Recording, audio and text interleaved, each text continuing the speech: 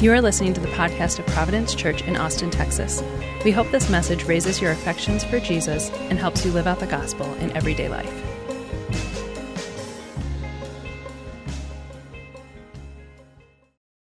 There is a very famous story in the scriptures about a rich young man, is what he's called. And he comes to Jesus with a very honest question, a good question. He says, hey, I want to know, how can I enter the kingdom of heaven? And Jesus says, okay, well, you know the commandments, right? Don't murder, don't commit adultery, and so on. The guy says, yeah, of course I know them. I've kept the commandments from my youth. And so here we have a guy who is a church-going, law-abiding, self-sufficient man. He is well thought of in society, and he certainly thinks highly of Jesus. I mean, here he is kneeling before Jesus, asking for his advice. If you knew this guy, you would say, oh, he's a good dude. No, yeah, for real. He's good people. That's what you would say. But Jesus sees something different. He sees a guy who doesn't understand what it means to be good. In fact, he takes exception with this guy's casual use of the word good. But you know what else he does? When he looks at this guy, you know what he feels toward him? The scripture tells us that he loved him. Here's a guy who's totally upside down, and Jesus' compassionate response is to love him. And because he loves him, this is what he says. He says, good for you. You've kept the law. Here's one thing that you lack. Go and sell all that you have and give to the poor, and you will have treasure in heaven. And come, follow me. See, Jesus wants to figure out what this guy's real treasure is. And it turns out it's not God, after all. Here is a man who came eager to enter the kingdom of heaven. And the text says he went away sad. That's pretty heavy. That's probably not how you're supposed to start sermons, but that story actually sets the stage really well for the passage that we are looking at today. We have been going through the Sermon on the Mount, which is found in Matthew 5 through 7. If you want to open up or grab one of the pew Bibles in front of you to Matthew 5, that's where we'll be today. The similarities are pretty striking. The rich young man is talking about entering the kingdom of heaven, and he's talking about what it means to be good. He's talking about righteousness. And the Sermon on the Mount is talking about those exact same things. Those are huge themes in this sermon that Jesus gives. Today we come to the thesis statement of the Sermon on the Mount in verse 20, where Jesus says, unless your righteousness, your goodness, exceeds the righteousness of the scribes and Pharisees, you will never enter the kingdom of heaven. Those are strong words, shocking words. Jesus is trying to press something on those who are there. I imagine a lot of people were sad when they heard those words because it just felt like something that they could not do, in the same way that the rich young man just could not part with his possessions. With the rich young man, Jesus was trying to show him that there's a gap in his life. There's a gap between the way that he sees himself, his definition of goodness, and the way that God sees him, God's definition of goodness. And I think we're all familiar with that kind of gap, right? Even if you have very little experience with God and his word, you yourself have standards in your life that you know you don't even live up to. You don't live up to your own standards, right? And beyond that, we all present ourselves in ways that we know, even in the moment, aren't congruent with what's going on inside in our hearts. We know that. Right? So we're familiar with what I would call here the goodness gap, the discrepancy between who we are externally and what's going on inside. That's what Jesus is trying to point out, and notice how he does it. He takes them to the scriptures. The guy says, hey, I'm a good guy, you're a good guy, let's talk about all the good things we've done and congratulate each other, and then at the end, maybe we'll say like it's all good, or something like that. Jesus is like, actually, let's talk about the commandments. You know the commands, right? See, that's where he takes them. Why does he do that? I think it's because there is a relationship between the goodness gap and the way that we interact with the Bible, the scriptures. There's a relationship between that gap that we feel, the way we think about ourselves, the way God thinks about ourselves, and the way that we interact with the scriptures. In the rest of the sermon, Jesus is going to talk about and illustrate what a life of true goodness really looks like, because that's important. But first, he's going to address this fundamental issue about how we read the Bible.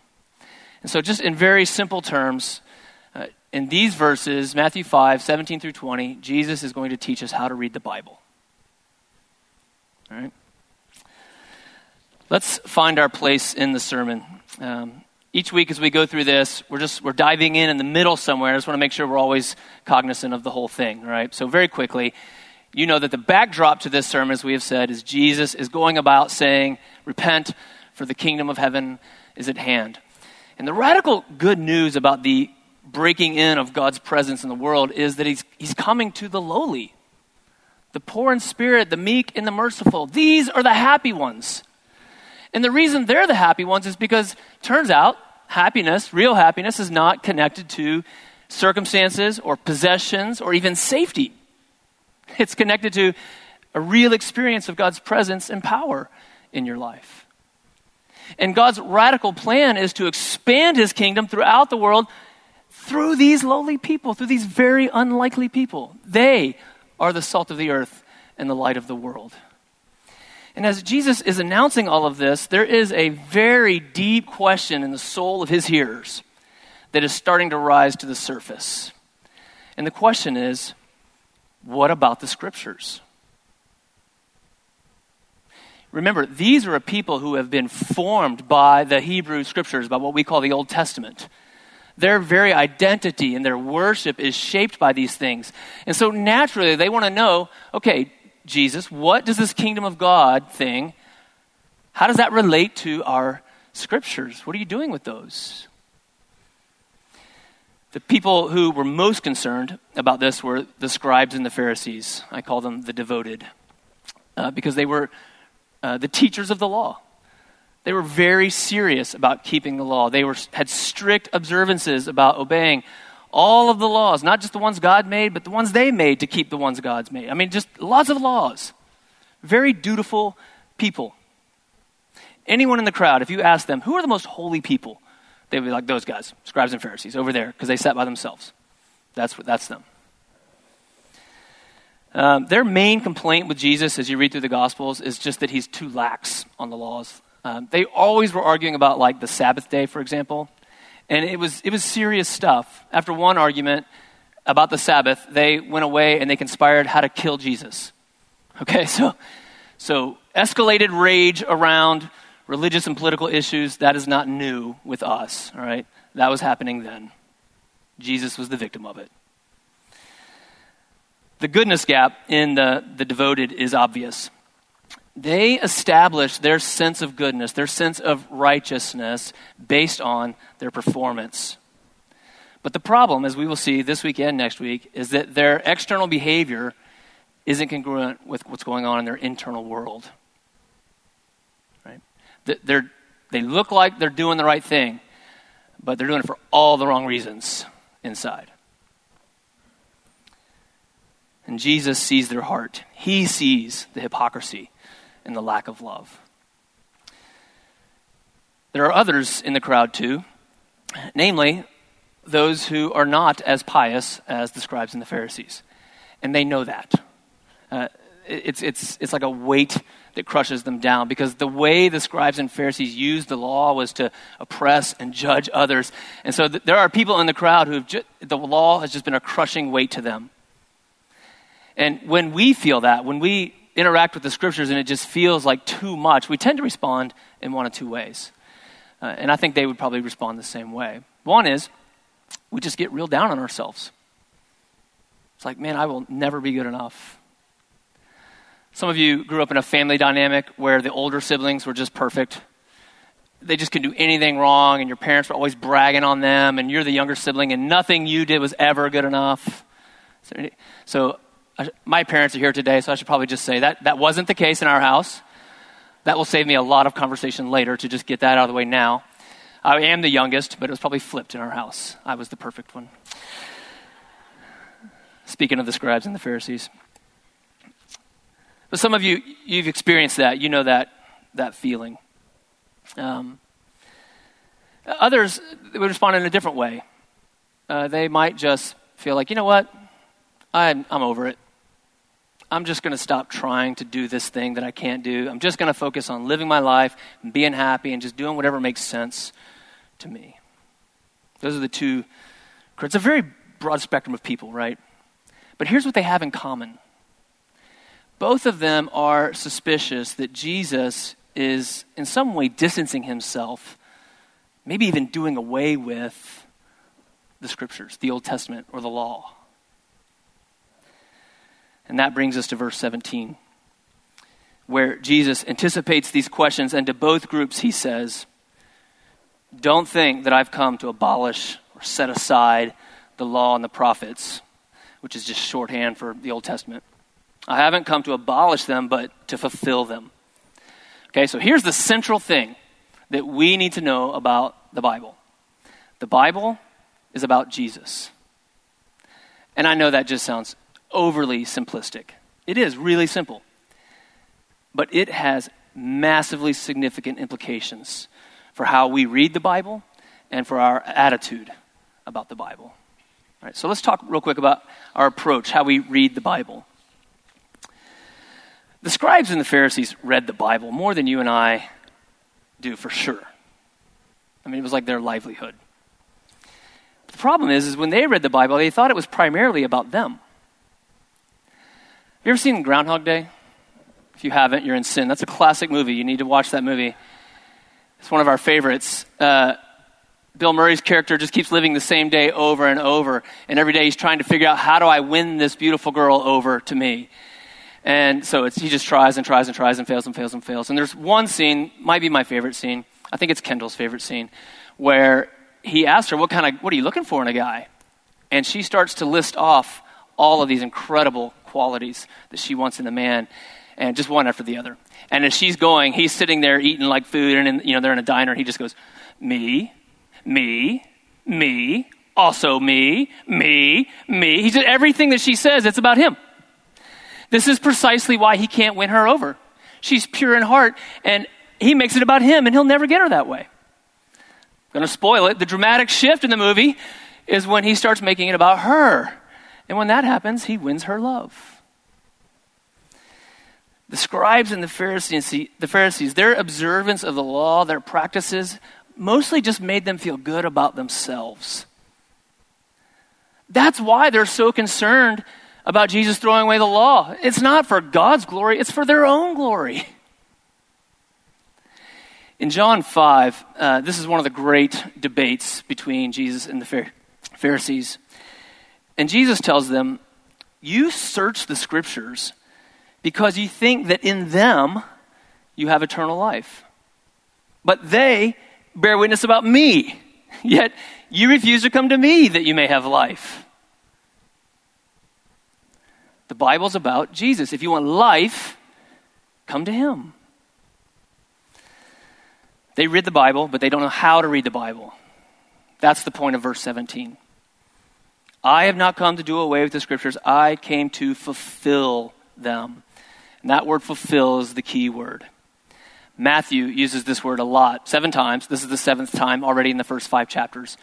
Over and over again, Matthew is trying to show us that the events of Jesus' life connect him to the whole narrative of the Old Testament.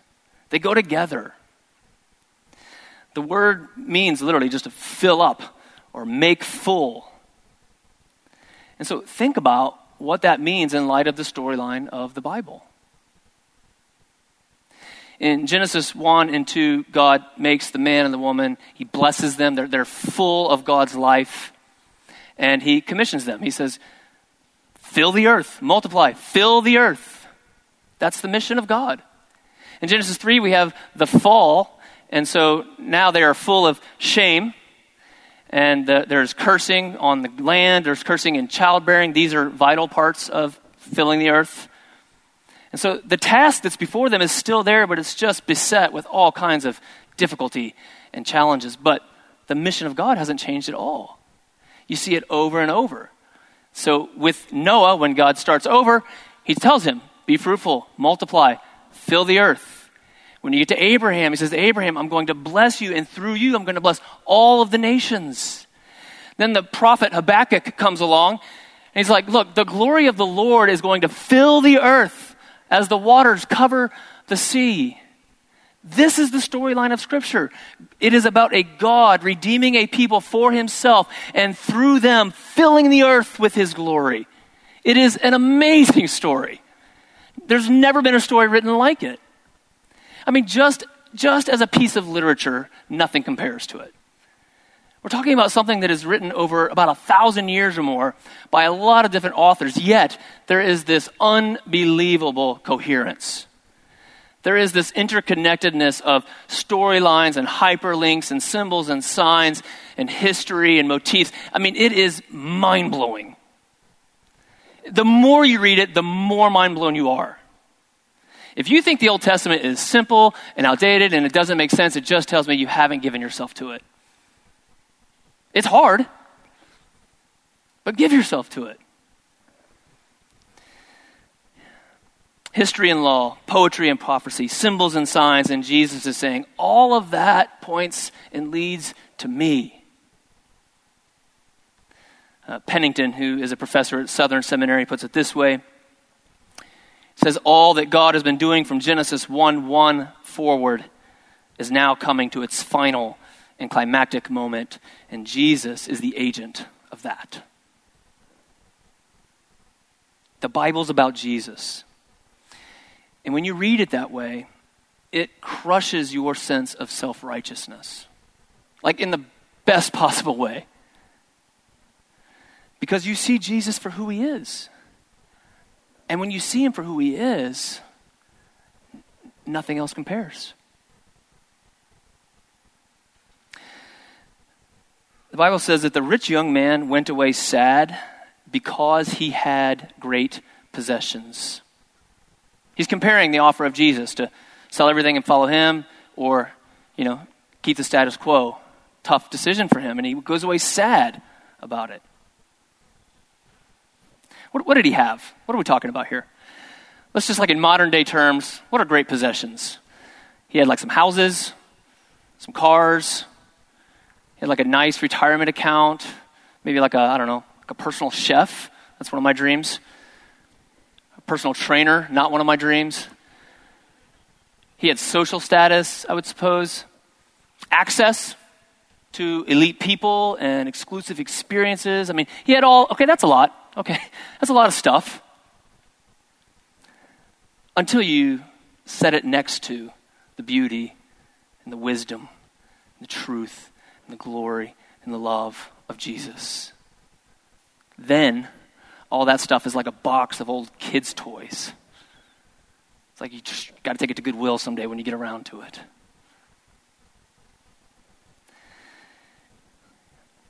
If there's a goodness gap in your life, one reason might be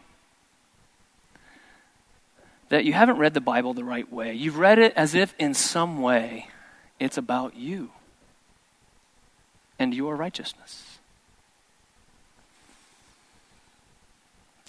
If you've done that, one way to see it is that it's probably made you less like Jesus and made you more judgmental and angry and hypocritical.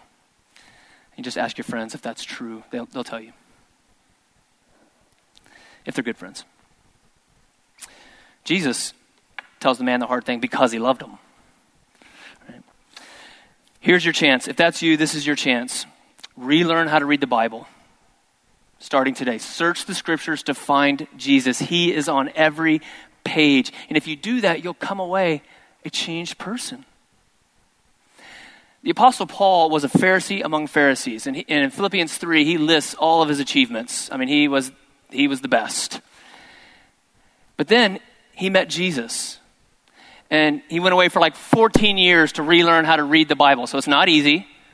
But he goes away and Jesus teaches him, no, look, let me take you back through all these passages you're familiar with and show you myself in these.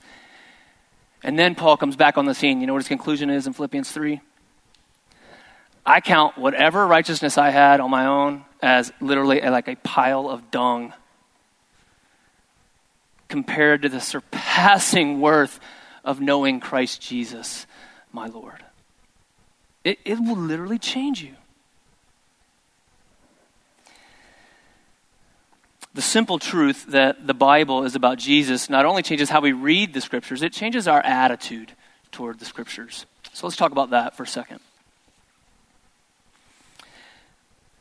As I said, not everyone in the crowd was a teacher of the law. Most of them weren't. Just regular folks who had their own experiences and their own perceptions related to the Bible and Christians. And that affected how they heard these things. Right? I call these people the burdened. The goodness gap for the burdened is less obvious. I think what happens with them is they just begin to distance themselves from the law or distance themselves from the Bible. They might go through the motion, for sure. I mean, there's appearances to keep up and all of that. But in their actual life, they start to define goodness on their own terms. Here's the thing. We're not, like as human beings, we just can't live with a constant sense of shame or inadequacy. We just can't do it. And so the reality of the fall is that our eyes are open and we feel shame. And we read the commands of the Lord and we feel like we're under the pile. We're inadequate to do them. You just can't exist that way. You can't keep that up. And so eventually you just toss it. Maybe there's a way to read the Bible that, fits my lifestyle. You start to tell yourself. Maybe some things in the Bible are not as big a deal as other things. Maybe the important thing is just that I love Jesus and he accepts me as I am. Those are things that the burdened start to tell themselves. And all of that creates a gap in the way that I see myself and the way that God sees me. Jesus has some things to say to these people as well. Look at verse 18.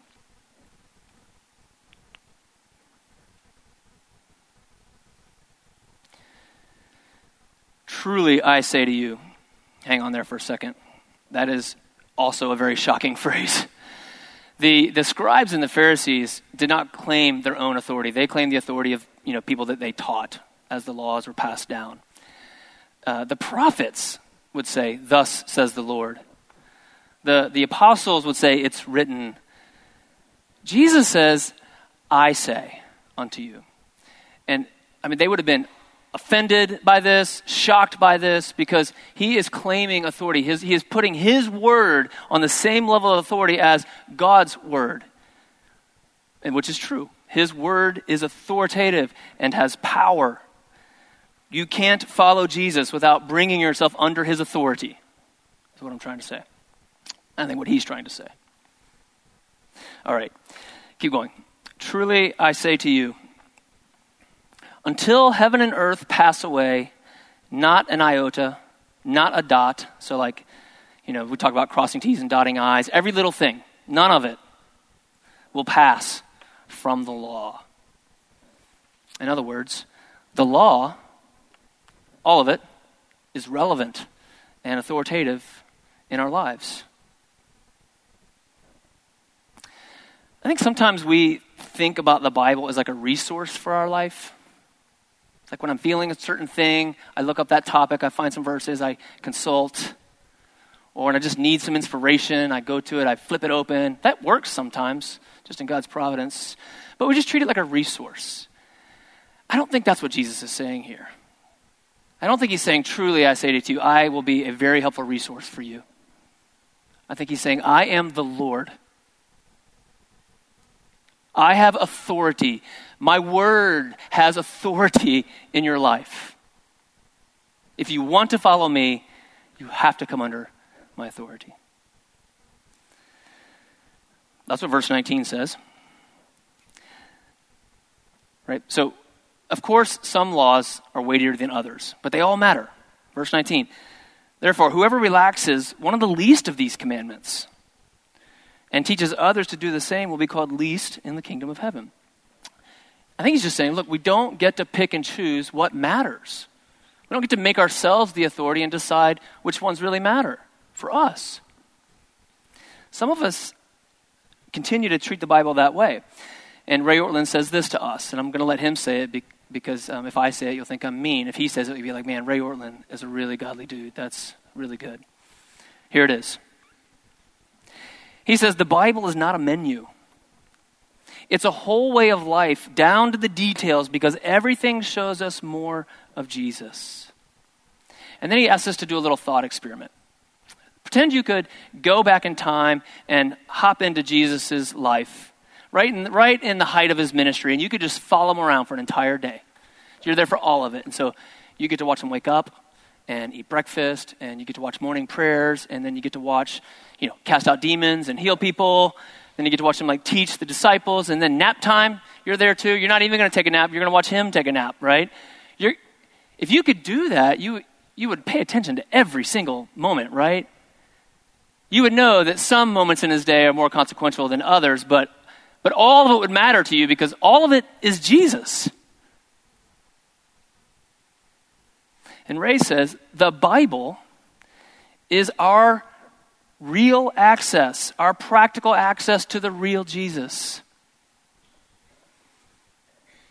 So why don't you pay attention to every single detail?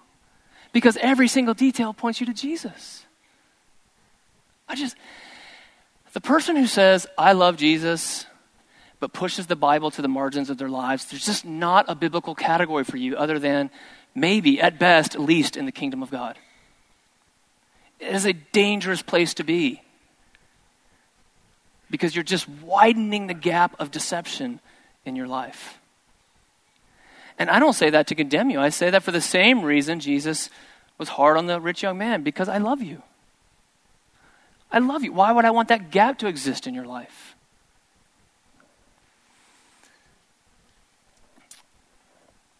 These verses also raise a lot of questions about, some of the laws are just strange in the Old Testament if you read them. Mixed fabrics and whatnot. It's just strange stuff, okay?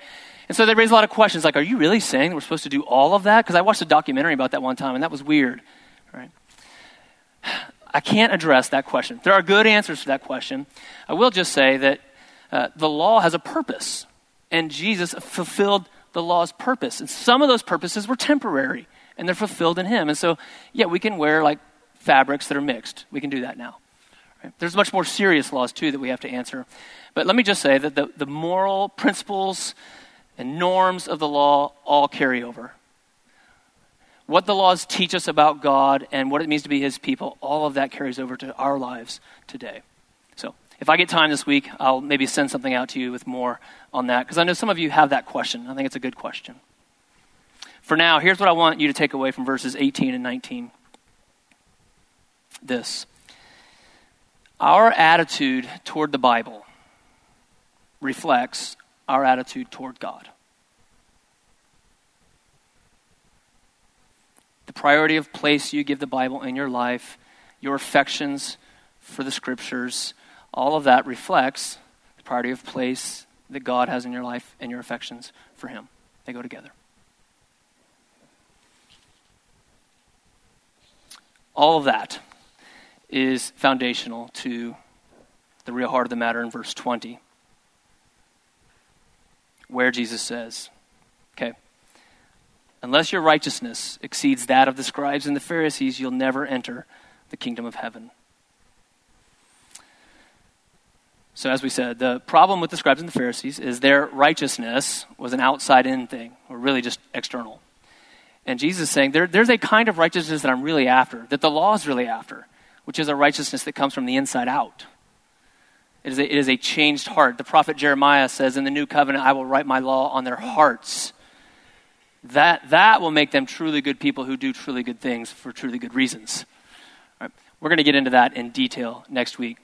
Today, all I want you to see is that you won't understand next week or the sermons that come after that if you don't see what Jesus is saying here about the Bible. And that is, there's a way of treating the Bible that widens the gap, the goodness gap in your life. And there's a way of reading the Bible that enables you to actually become a truly good person, which Jesus said here is the key to entering the kingdom of heaven. It's a big deal.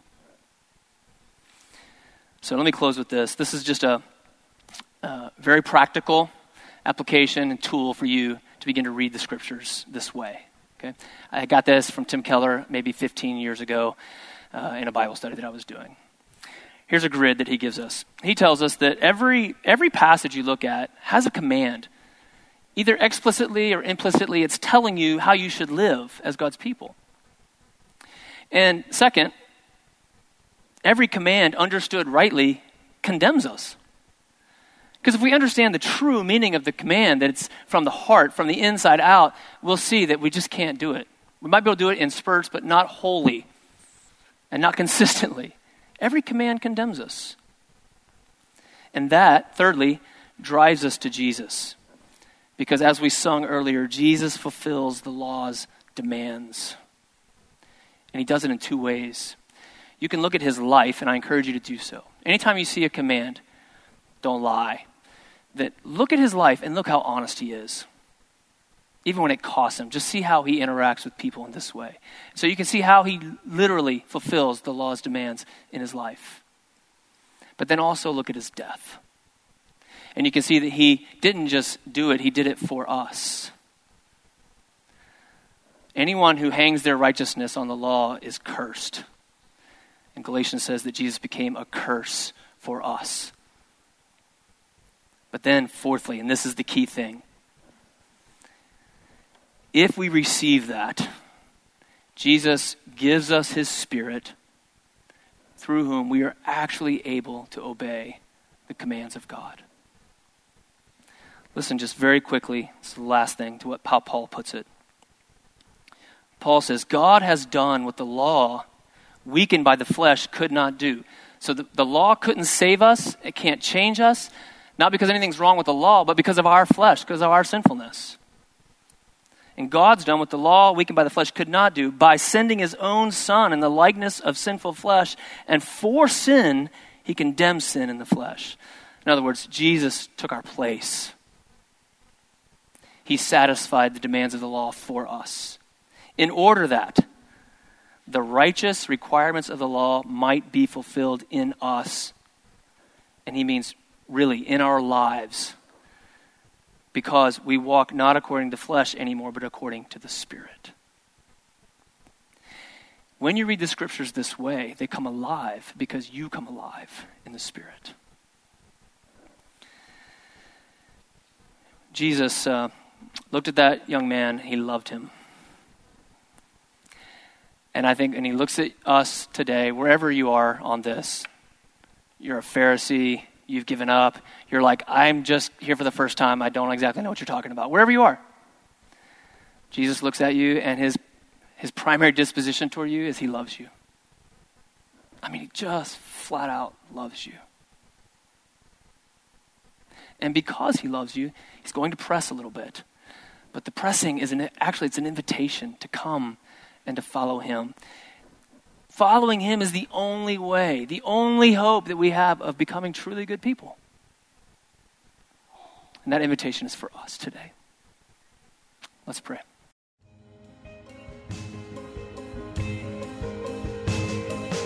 Thanks for listening to the podcast of Providence Church. For more resources and info, visit us online at www.providenceaustin.com.